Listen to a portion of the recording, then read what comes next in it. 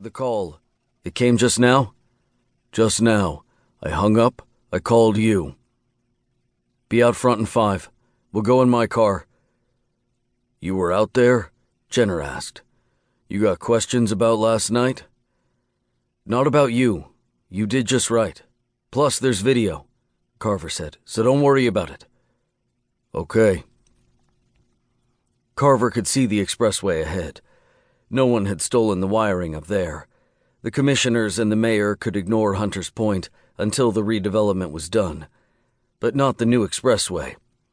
Its Art Deco streetlights glowed in a curving run toward the city center, where there was enough midnight light to make a false dawn beneath the fog. Tell it to me, Carver said. I talked to the lieutenant first. It started with 911. Some lady called from Filbert Street, said her neighbor's screaming. Patrol comes, front door's locked. Okay. When she tells me this, the lieutenant, she's got the patrol guys on hold, so she patches them in, and they tell me from there, Jenner said. I got it straight from them. They'd knocked on the door, shouted police, the whole thing. Nobody home? Nobody. What time was that? They knocked. We could establish... Jesus, Ross, you told me to tell it, I'm telling it. You want to let me? Go ahead. You're throwing me off, Jenner said. They knock just after midnight. How do I know?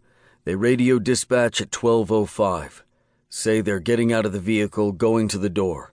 They make enough noise knocking and yelling, and after 5 minutes the neighbor lady comes out. Carver steered onto the entrance ramp. The pitted asphalt gave way to the new expressway. It was like driving on a black mirror. The lady tells them she's never heard anything like it, Jenner said. The screams, I mean. Said he was so loud it was like he was in the room with her. She know him? Ross, I don't know. I'm telling it. I'm not leaving anything out, Jenner said. So he's screaming, like a madman, she says. Makes her blood go cold, all that. She goes to her window, peeks through the curtain. It's dark over there, across the street, but she sees someone in an upstairs window. He's beating on the glass, naked and bloody, and beating on the glass. Just one guy? Not two? She just sees him, the one guy. So when patrol hears this, what she saw in the window, they come off the porch and go back to the street. One of them gets the spotlight out of the vehicle and asks her which window. She points and they light it up. Then they see it. For the second time that night, Carver felt his skin tighten, felt his hairs stand up. But this time it wasn't good. He took his foot off the accelerator and slowed down. He knew what Jenner was about to say. The window. It was covered with blood, Jenner said. Handprints. He'd been slapping it with his palms. Trying to get out? That's right, Jenner said. Trying to get out. Thick glass, I guess. We'll see when we get there, Carver said. How thick it is. But... So now they go in. They see the blood. They figured it's time to go in. They get the ram out of the trunk, punch down the door. And you'll like this. The door was on a chain. Locked from the inside. Okay. They clear the downstairs first. Nobody's home. There's a basement, but it's empty when they scan it.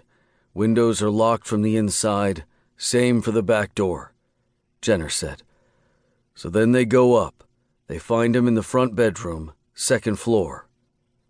And? He's dead, Jenner said. But these two are smart. They're not staying in patrol forever. They back the hell out. They don't touch anything. They secure the place and call the lieutenant from the front porch. She calls me. When they say dead, how'd they know if they didn't touch anything? I asked them, Jenner said. You think I wouldn't? They said I could take their word for it. Take their word? They said I should get down there, Jenner said. See for myself. You almost here? Carver rolled up to the old headquarters on Bryant Street, and there was Jenner, under the cone of a streetlight. He'd turned his trench coat's collar against the rain. When Carver slowed, Jenner shielded his eyes with his hand, then got in. Took long enough? He slammed the door. The rain was running off his smooth head.